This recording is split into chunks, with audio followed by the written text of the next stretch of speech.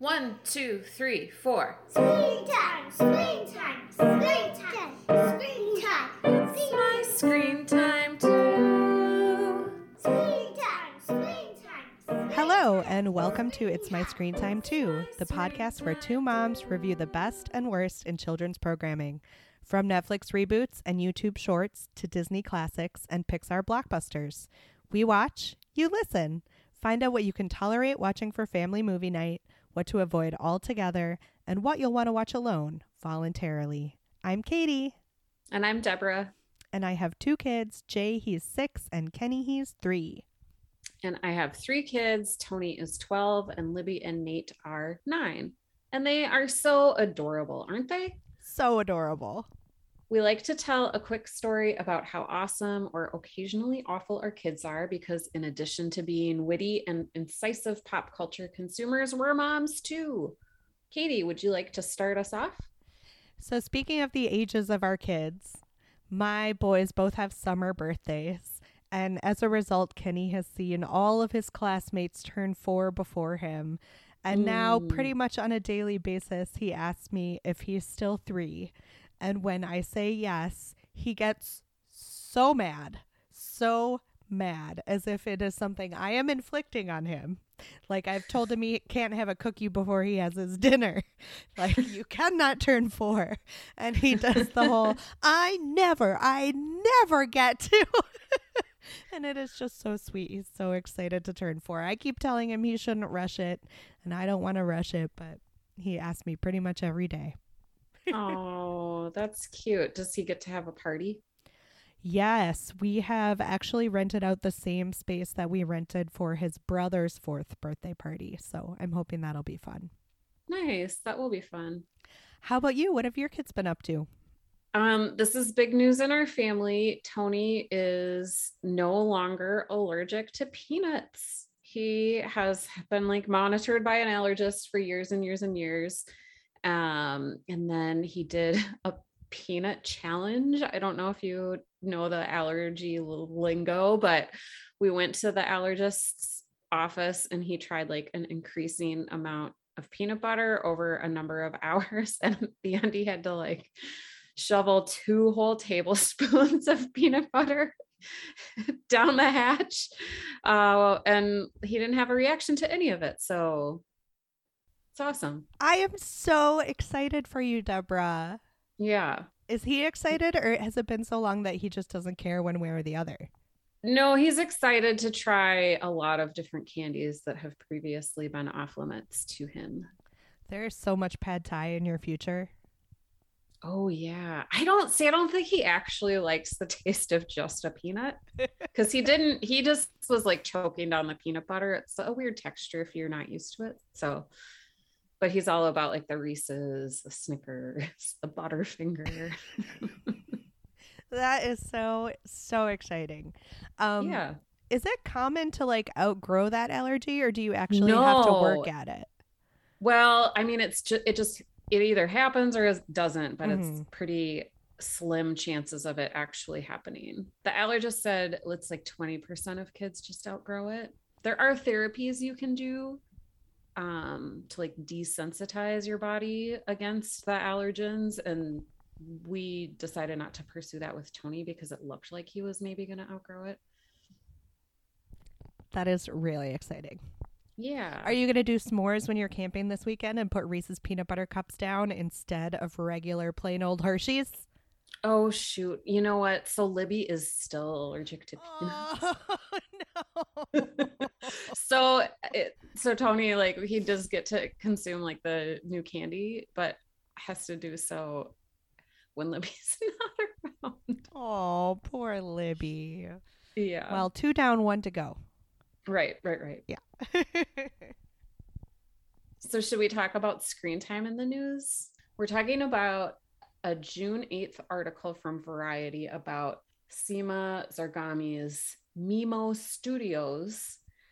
It's an article by Jennifer Moss, and Mimo Studios welcomes preschoolers into the metaverse with Web3 prep series at Hippo Park. So that's Web3, WEB number 3 prep, all one word, and then @Hippo Park, all one word. Really, Variety's headline writer deserves a bonus for this. Yeah, so this rang a bell because we talked about Mimo Studios back in episode 108 about how this Hollywood producer was sure that kids were not going to watch any content that didn't already have like intellectual property associated with it. So Mimo Studios, kind of a weird deal to me. This was a super weird deal. Like, I didn't know what Web3 was.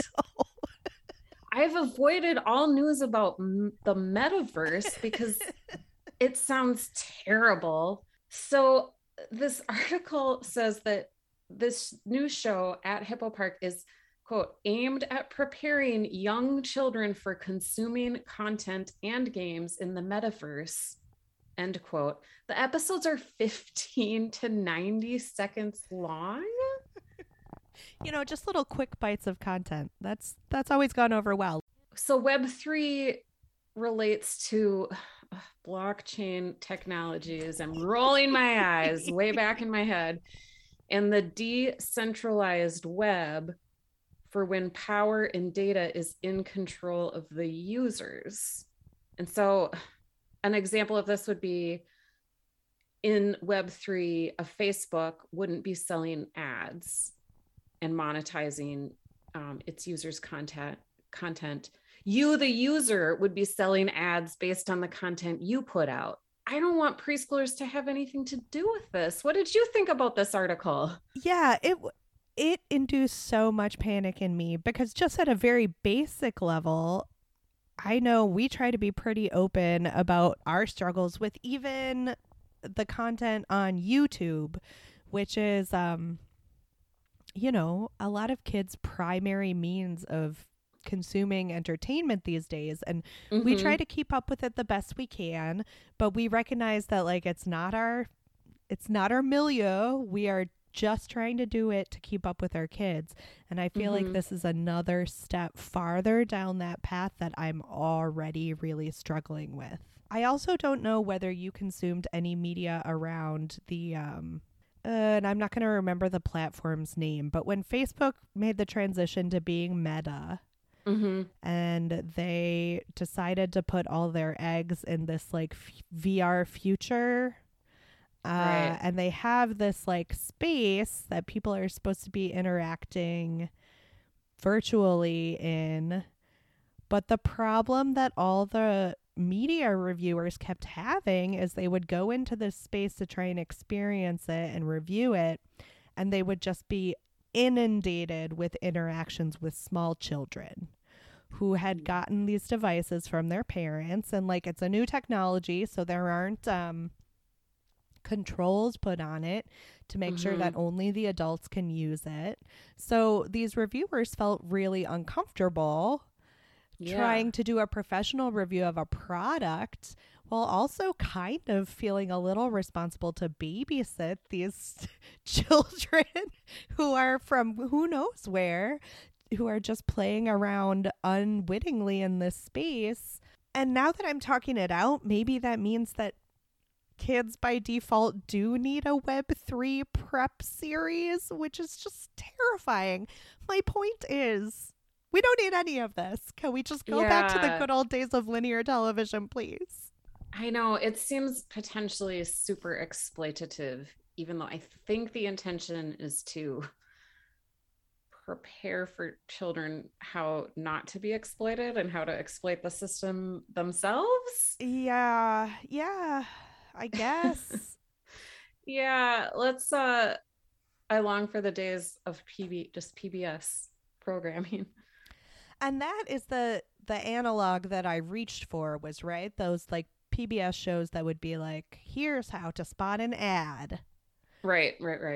In which case, maybe yay, but I think my overall takeaway is I'm not going to be letting my kids experiment with this space until it's way better established. Like, I need my own Web3 prep series before I'm going to get excited about one for my kids.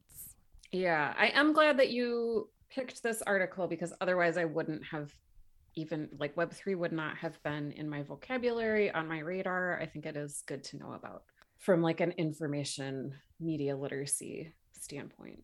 Yeah, we'll definitely keep our eyes on it, and hopefully it's not something we have to go into reviewing, because I certainly don't have an Oculus device. Do you have a VR device in your home of any kind? My kids do have an Oculus. Like Tony saved up all his money and bought one. Have you experimented with it at all? I haven't, like I had vertigo. Now it's a long time ago, but I just stay away from anything that could maybe make me dizzy, like amusement park rides, VR headset. So I've watched them play, and we've like they know not to give out any information about themselves, like where they live, how old they are, if they end up playing a game with like strangers. Mm-hmm. But like it sounds like when Tony ends up in a group setting, like everybody knows they're not supposed to share that personal information.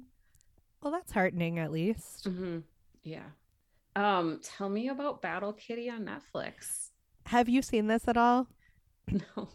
Okay, so Battle Kitty is a new-ish show on Netflix, and it's set up to be interactive in that you kind of move the cursor around like a video game to select which installment you're going to watch. Oh. So it's not fully interactive, I don't think, in that you're not necessarily determining the plot outcome. It's more just like sorting the order in which you consume episodes. Okay. I found it to be less annoying than a lot of the other interactive properties I've watched with my kids, just because, I stress out about that timing aspect. Yeah. So is it sort of a choose your own adventure? A little bit. I mean, if you can picture how like an interactive map might be laid out on like the menu page of a video game where you can like select which path to take, it's just like that. Okay. And then the content of the episodes, which were, I guess, like 15, maybe as much as 30 minutes long, but like pretty short, I found to be like quite enjoyable and inclusive and like bonkers in the way that sometimes fantasy content can be for kids. Mm-hmm. So I dare say I enjoyed it. I don't know. Nice. If you get a chance to look it over with your kids, I think Libby and Nate are probably a good age for it. Okay. Well, they'll like the name Battle Kitty. Sounds like just the type of thing they want to watch. Uh-huh. All right, so I'm really excited to talk about today's topic. I know last week we covered a Disney Plus movie, and this week we are covering another Disney Plus movie. Listeners, you'll just have to bear with us because I could not say no to this one. It looked like so much fun. So today we are talking about the movie Sneakerella, which dropped on May 13th on Disney Plus. It's rated G. It has a 1 hour 52 minute runtime, which it should be noted is objectively too long. It is a movie directed by Elizabeth Allen Rosenbaum, who is a veteran TV director. It was written by Mindy Stern, who had written for this show called The Baxters, which I've never heard of. George Gore II, who is primarily an actor, and this seems to be his first writing project. And David Light, this was the key participant for me because he wrote the Zombies movies from Disney, which I have liked both previous installments of. It was choreographed by Emilio Dosal, who was an associate choreographer for In the Heights. So I was prepped for some good dancing. Goes without saying, or I guess it has up to this point, but I will say it. This is a musical, guys. Basic plot outline is it's a gender swap Cinderella story set in New York City.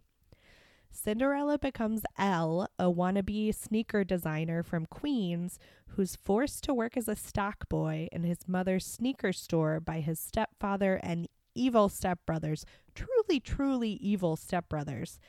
Yeah. He meets and falls in love with Kira, heir to a Manhattan sneaker dynasty. With the help of a local fairy godfather from the neighborhood, he attends a glitzy charity gala to win a shot at Kira's heart and a sneaker deal with her dad.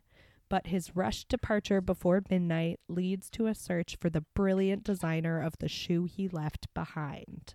We picked it because I was really anxious to redeem Cinderella after the Amazon Prime debacle, which I know you liked, so I can't wait to get into your feelings on this one versus that one. We are aware, listeners, that there is a far buzzier release on Disney Plus right now.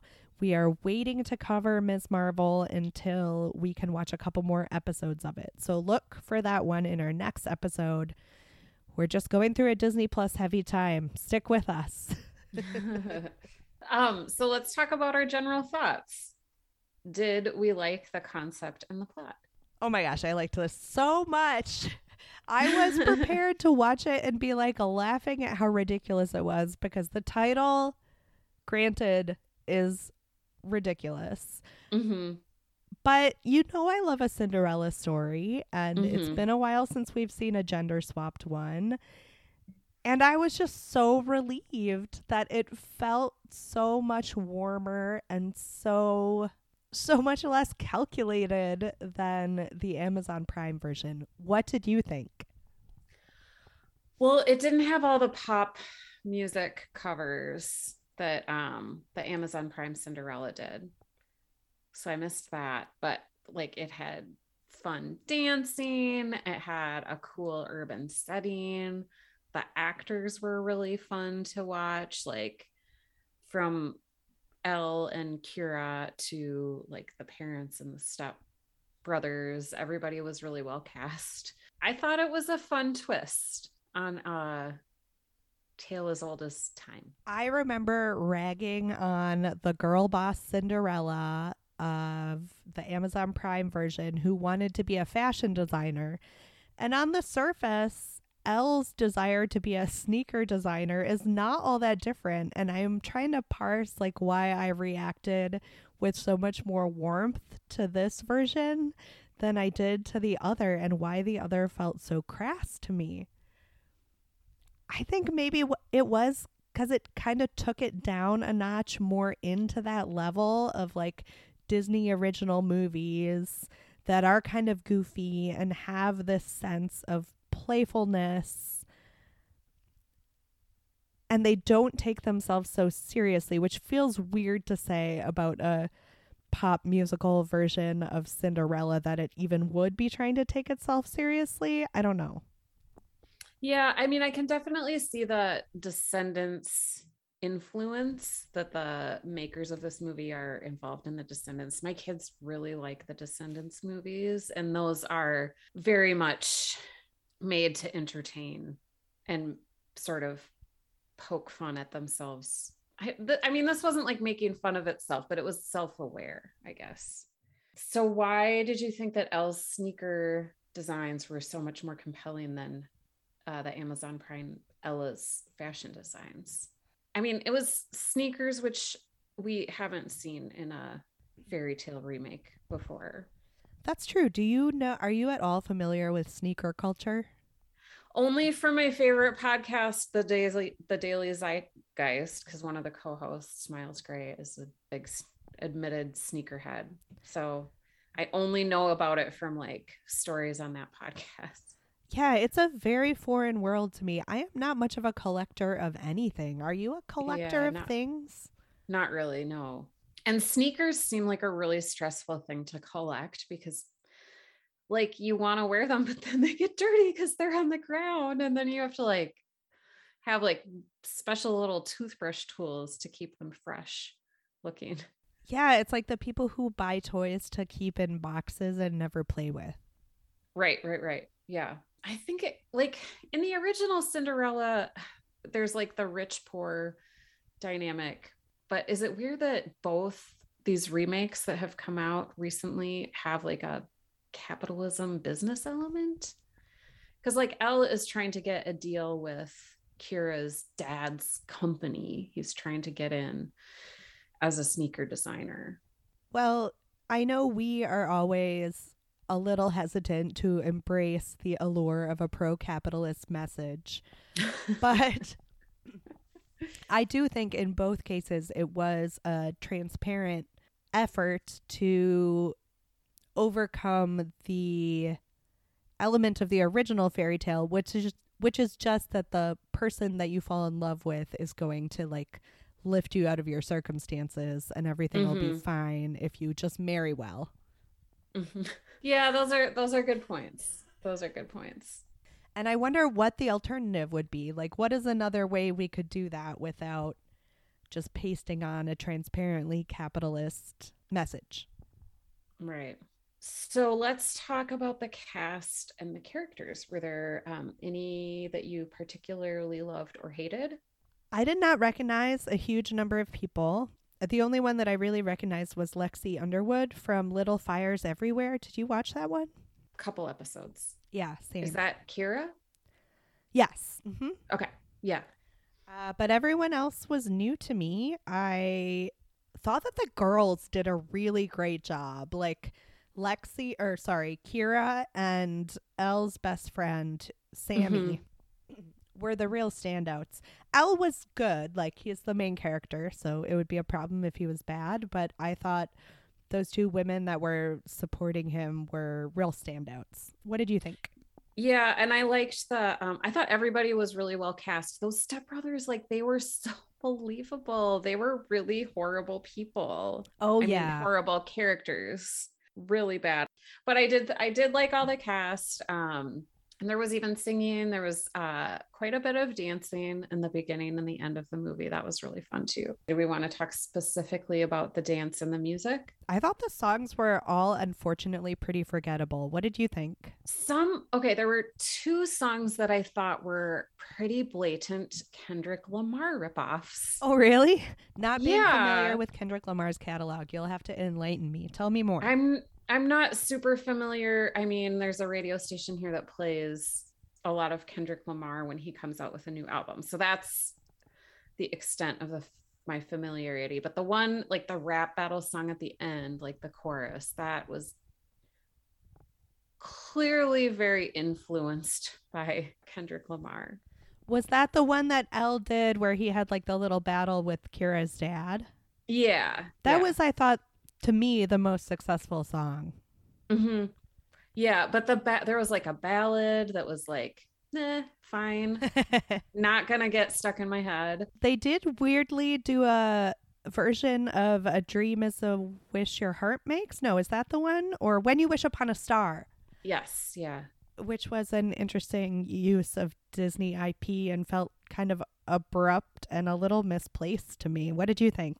I thought the songs were okay, but I really wanted more dancing because it starts out like this big zombies or in the Heights style, like street scene of dancing. So I was anticipating more of that throughout the film. And we really only got it at the beginning and the end.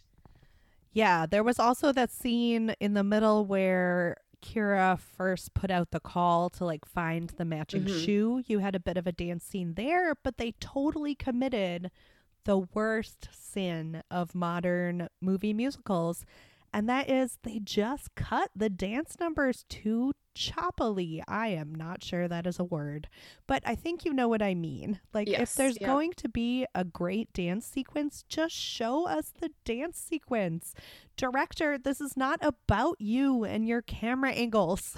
Just show us the choreography. Right. Yeah.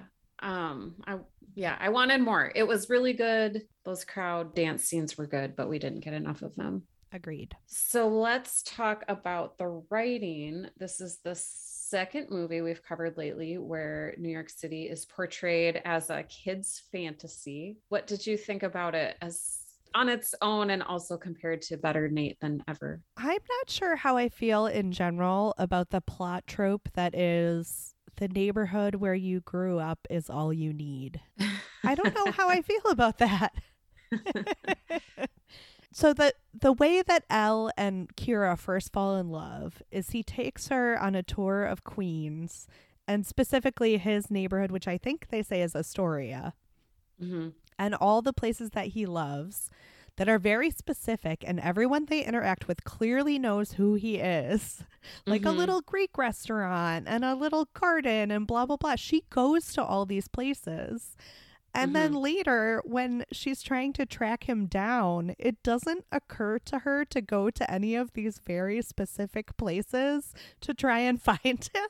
But Kira has everything handed to her. Like, she's like basically in this part of the city she's never been in before. And like her driver just shows up because he's tracking where her iPhone is.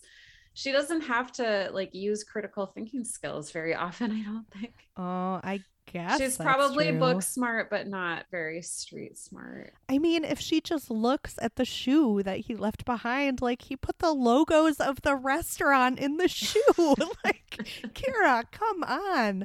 I mean, I don't know that I would trust you with a big piece of the sneaker dynasty with this level of blindness, I guess. I did like how Kira's family lived at the very top penthouse of like a very glittery skyscraper that doesn't really exist. I don't know how they did that in New York City skyline. It must have just been computer generated, but that was like a fun fantasy of New York City. Yeah, they did lean into the fairy tale-ness of the Manhattan dream.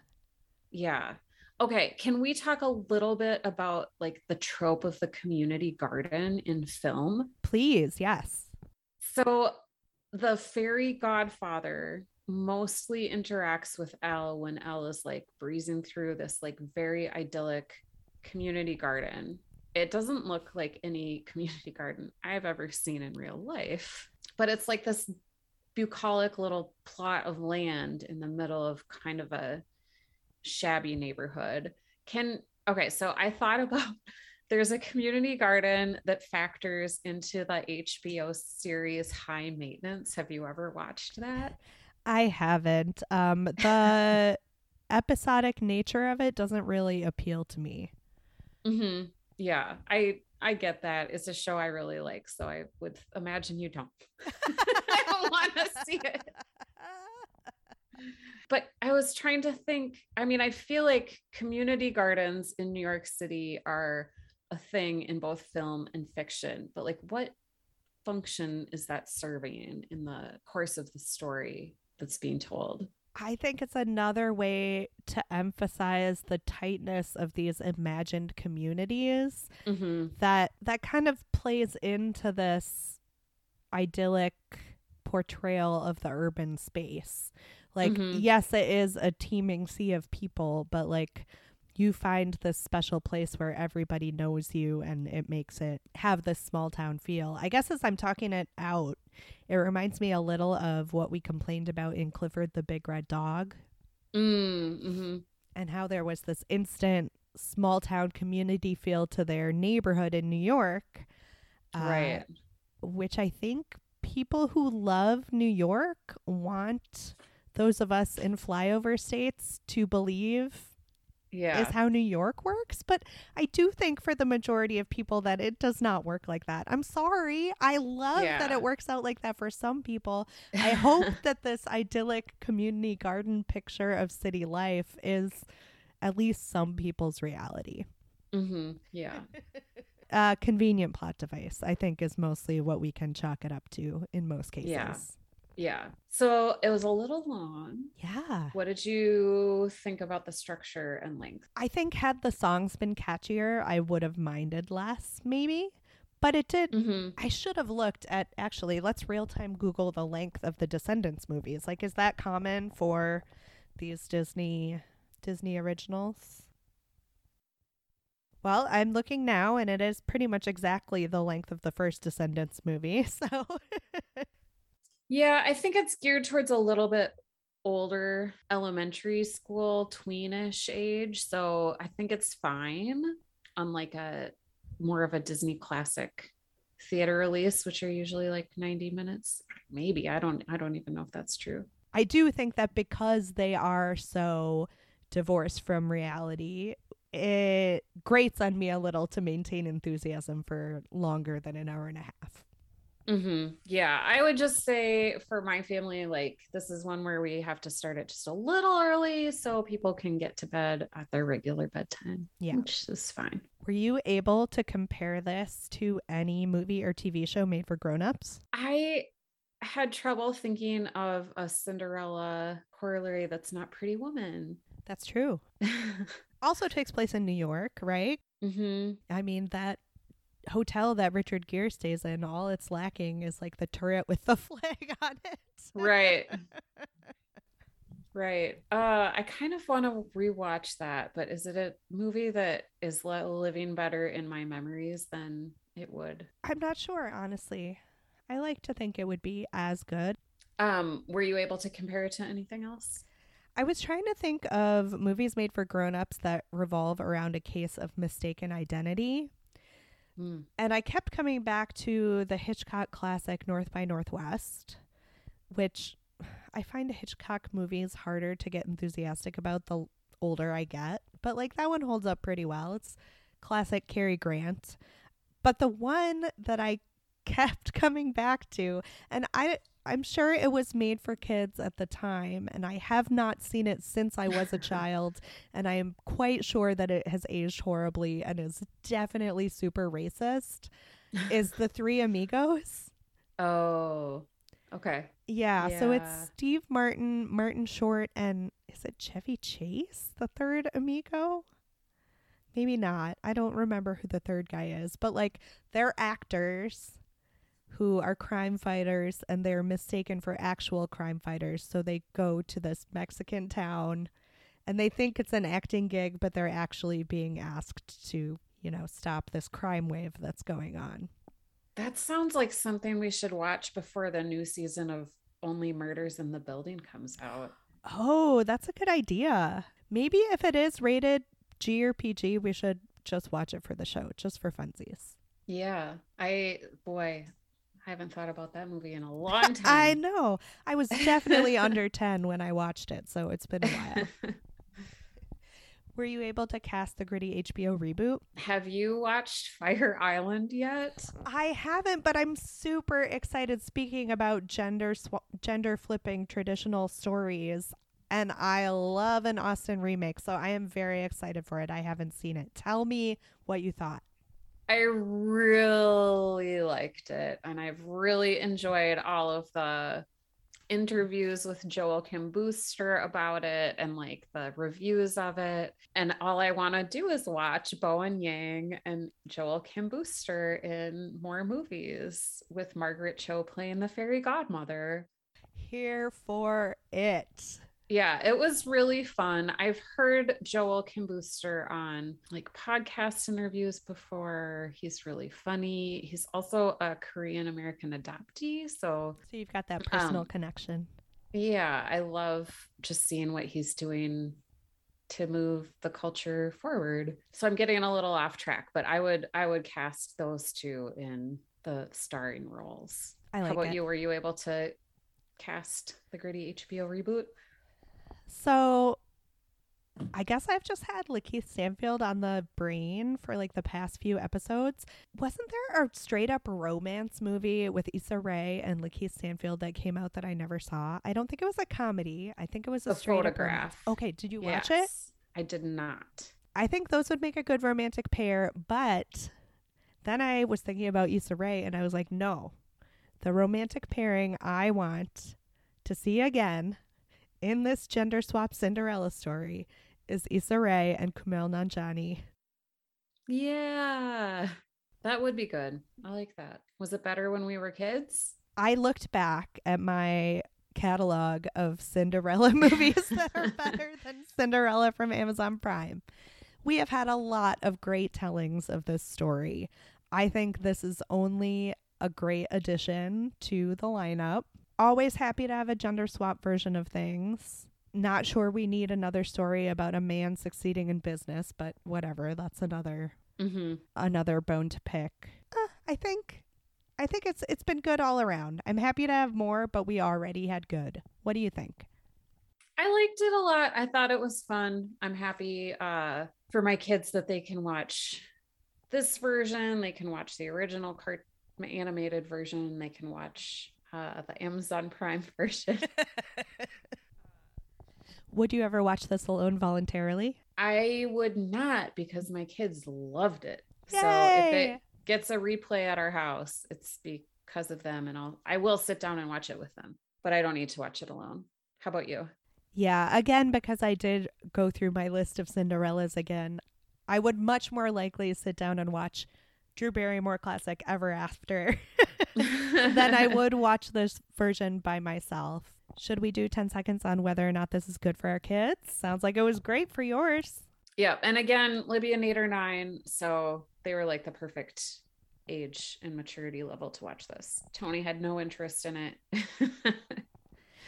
Was Tony the one that was very into The Descendants for a hot minute, though? He was. Yeah, he really liked The Descendants, but that was like 5 years ago, probably. Yeah, so there's definitely an age sweet spot for this. Mm-hmm. I do think that if they had been a little less invasive with the cutting of the dance sequences, it would have been more successful for my kids. Mm-hmm. They can be entertained by a good dance sequence, but in general, I think they were both a little on the young side. Mm-hmm. Although they were in it for the colorful shoes. Yeah. Ratings? I'd give it a 4. Yeah, How I'm about with you? you. I was so pleased. I was really nervous, and I was kind of thinking this would be one of those jokey ones that we did just to like rag on it. But man, I love being pleasantly surprised. Well, thank you so much for listening to this episode of It's My Screen Time Too. Please rate and review us on Apple Podcasts or wherever you listen to podcasts. You can check out our website at myscreentime2.com and find us on all the social media channels like Facebook, Instagram, Twitter. We're even on Gmail, where you can email us at myscreentime2@gmail.com. Send us your show or movie suggestions, article recommendations, or general comments about the show. Our theme music was composed and performed by me, Deborah, and my adorable children, and our podcast is produced by Katie. Tune in next time for more real talk about the movies and TV beloved by kids and watched by parents. Bye. Bye. Screen time, screen time, screen time, screen time. My screen time.